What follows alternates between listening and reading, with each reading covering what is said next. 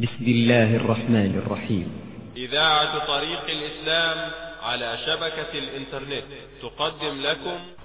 يقول الله عز وجل: إذا السماء انفطرت وإذا الكواكب انتثرت وإذا البحار فجرت وإذا القبور بعثرت علمت نفس ما قدمت وأخرت.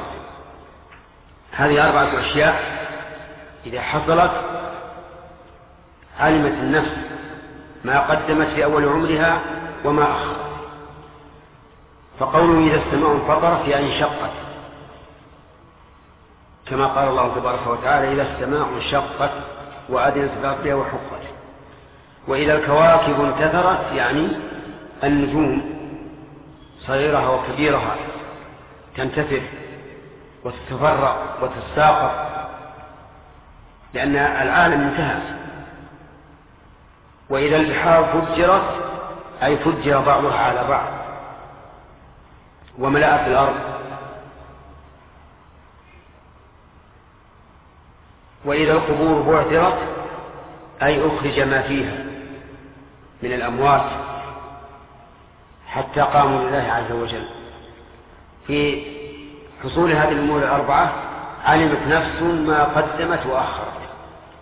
نفس هنا نكرة لكنها بمعنى العموم، إذ أن المعنى علمت كل نفس ما قدمت وأخرت، وذلك بما يعرض عليها من الكتاب.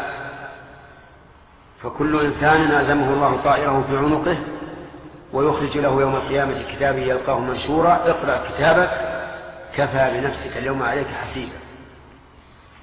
وفي ذلك اليوم يقول المجرمون: ما لهذا الكتاب لا يغادر صغيرة ولا كبيرة إلا أحصاها. فيعلم الإنسان ما قدم وأخر بينما هو في الدنيا قد نسي. فنحن الآن نسينا ماذا عملنا منذ أزمان بعيدة، لكن يوم القيامة يعرض علينا عملنا فتعلم كل نفس ما قدمت وأخرت. والغرض من هذا تحذير العبد من أن يعمل مخالفة لله ورسوله، لأنه سوف يعلم بذلك ويحاسب عليه. يا أيها الإنسان ما غرك بربك الكريم. يا أيها الإنسان، المراد بالإنسان هنا قيل هو الكافر وقيل الإنسان من حيث هو إنسان، لأن الإنسان من حيث هو إنسان ظلوم جهول ظلوم كفار. إن الإنسان لظلوم كفار. فيقول الله عز وجل: يا أيها الإنسان، ويخاطب الإنسان من حيث هو إنسان بقطع النظر عن ديانته: ما غرك بربك الكريم. إن أي شيء غرك بالله، حيث تكذب في البعث، تعصيه في الأمر، تعصيه في الأمر والنهي، بل ربما يوجد من ينكر الله عز وجل. فما الذي غرك؟ قال بعض العلماء: إن قوله تعالى ما غرك بربك الكريم إشارة إلى الجواب، وهو أن الذي غر الإنسان كرم الله عز وجل وإمهاله وحلمه، لكنه لا يجوز أن يغتر الإنسان بذلك، فإن الله يملي للظالم حتى إذا أخذه لم يفلت. إذن ما غرك بربك الكريم الجواب كرمه وحلمه. هذا هو الذي غر الإنسان وصار يتمادى في المعصية، يتمادى في التكذيب، يتمادى في المخالفة. الذي خلقك فسواك فعدلك. خلقك من العدم وأوجدك من العدم وسواك، جعلك مستوي الخلقة. ليست يد أطول من يد، ولا رجل أطول من رجل، ولا أصبع أطول من الإصبع بحسب اليدين والرجلين. فتجد الطويل في يد هو الطويل في اليد الأخرى، والقصير هو القصير، وهلم جرا. سوى الله عز وجل الإنسان من كل ناحية، من ناحية الخلقة. فعدلك، وفي قراءة سبعية فعدلك، أي جعلك معتدل القامة مستوي الخلقة. لست كالبهائم التي لم تكن معدلة بل تسير على يديها ورجليها. أما الإنسان فإنه خصه الله بهذه الخصيصة. في أي صورة ما شاء ركبك، يعني الله ركبك في أي صورة شاء. من الناس من هو جميل، ومنهم من قبيح، ومنهم من المتوسط، ومنهم الأبيض، ومنهم الأحمر، ومنهم الأسود، ومنهم ما بين ذلك.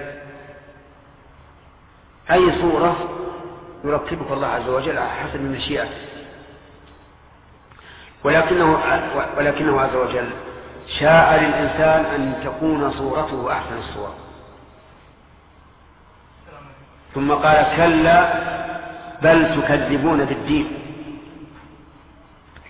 كلا حرف رد، بل للإضراب، يعني مع هذا الخلق والإمداد والإعداد تكذبون بالدين أي بالجزاء، وتقولون إن هي إلا حياتنا الدنيا نموت ونحيا وما نحن مبعوثين. فتكذبون بالدين أي بالجزاء. وربما يقول وتكذبون أيضا بالدين نفسه، فلا تقرون بالدين الذي جاءت به الرسل. والآية شاملة لهذا وهذا، لأن القاعدة في علم التفسير وعلم شرح الحديث أنه إذا كان النص يحتمل معنيين لا ينافي أحدهما الآخر فإنه يحمل عليهما. وإن عليكم لحافظين كراما كاتبين يعلمون ما تفعلون.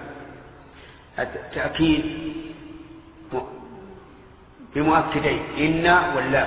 وإن عليكم لحافظين، الإنسان عليه حافظ يحفظه ويكتب كل ما عليه. قال الله تعالى ما يلفظ من قول إلا لديه رقيب عتيد. فعلى كل إنسان حفظ يكتبون كل ما قال كل ما فعل.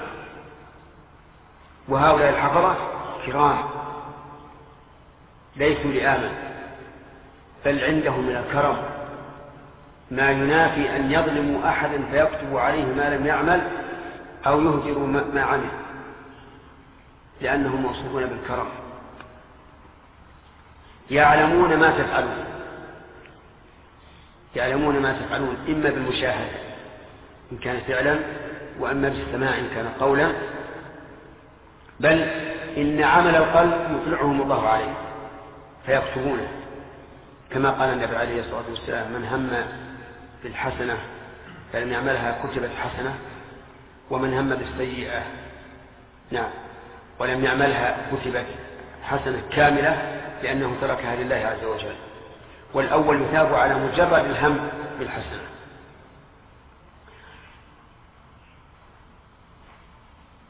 إن الأبرار لفي نعيم. هذا بيان للنهاية والجزاء.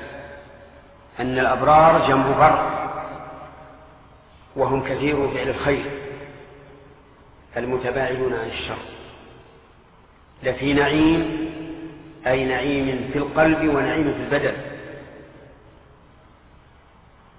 ولهذا لا نجد أحدا أطيب قلبا ولا أنعم بالا من الأبرار أهل البر. حتى قال بعض السلف لو يعلم الملوك وأبناء الملوك ما نحن فيه لجالدون عليه بالسيوف. وهذا النعيم الحاصل يكون في الدنيا وفي الآخرة. أما في الآخرة فالجنة، وأما في الدنيا فنعيم القلب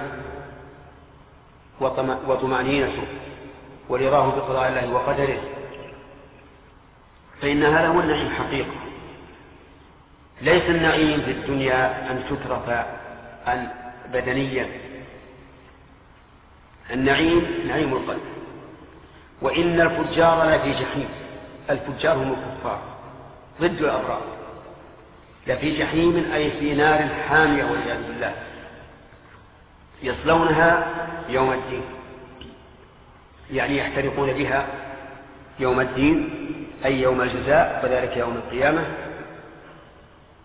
وما هم عنها بغائبين أي لن يغيبوا عنها فيخرج منها، كما قال الله تبارك وتعالى وما هم منها بمخرجين، لأنهم مخلدون فيها أبدا والعياذ بالله.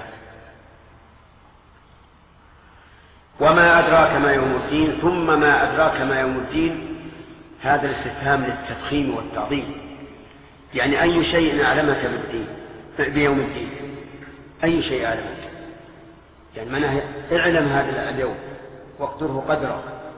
وما أدراك ما يوم الدين، يوم لا تملك نفس لنفس شيئا والأمر يومئذ لله. في يوم القيامة لا أحد يملك لأحد شيئا، لا بجلب خير ولا بجلب دفع ضرر، إلا بإذن الله عز وجل، لقوله والأمر يومئذ لله. في الدنيا هناك يأمرون من الأمراء والوزراء والرؤساء والآباء والأمهات، لكن في الآخرة ما فيه، الأمر لله عز وجل، ولا تملك نفس لنفس شيئا إلا بإذن الله. ولهذا كان الناس في ذلك اليوم يلحقهم من الغم والكرب ما لا يطيقون، ثم يطلبون الشفاعة من آدم ثم نوح ثم إبراهيم ثم موسى ثم عيسى، حتى تنتهي إلى نبينا صلى الله عليه وعلى آله وسلم فيشفع بإذن الله، فيريح الله العالم من الموقف. والأمر يومئذ لله. فإن قال قائل أليس الأمر لله في ذلك اليوم وفي غيره؟ قلنا بلى، الأمر لله تعالى في يوم الدين وفيما قبله، لكن ظهور أمره في ذلك اليوم أكثر بكثير من ظهور أمره في الدنيا، لأن في الدنيا يخالف الإنسان أوامر الله عز وجل ويطيع أمر سيده، فلا يكون الأمر لله بالنسبة لهذا. لكن في الآخرة ما في إلا أمر الله عز وجل، وهذا كقوله تعالى لمن الملك اليوم لله الواحد القهار، والملك لله في الدنيا وفي الآخرة. لكن في ذلك اليوم يظهر ملكوت الله عز وجل وأمره، ويتبين أنه ليس هناك آمر في ذلك اليوم إلا الله عز وجل.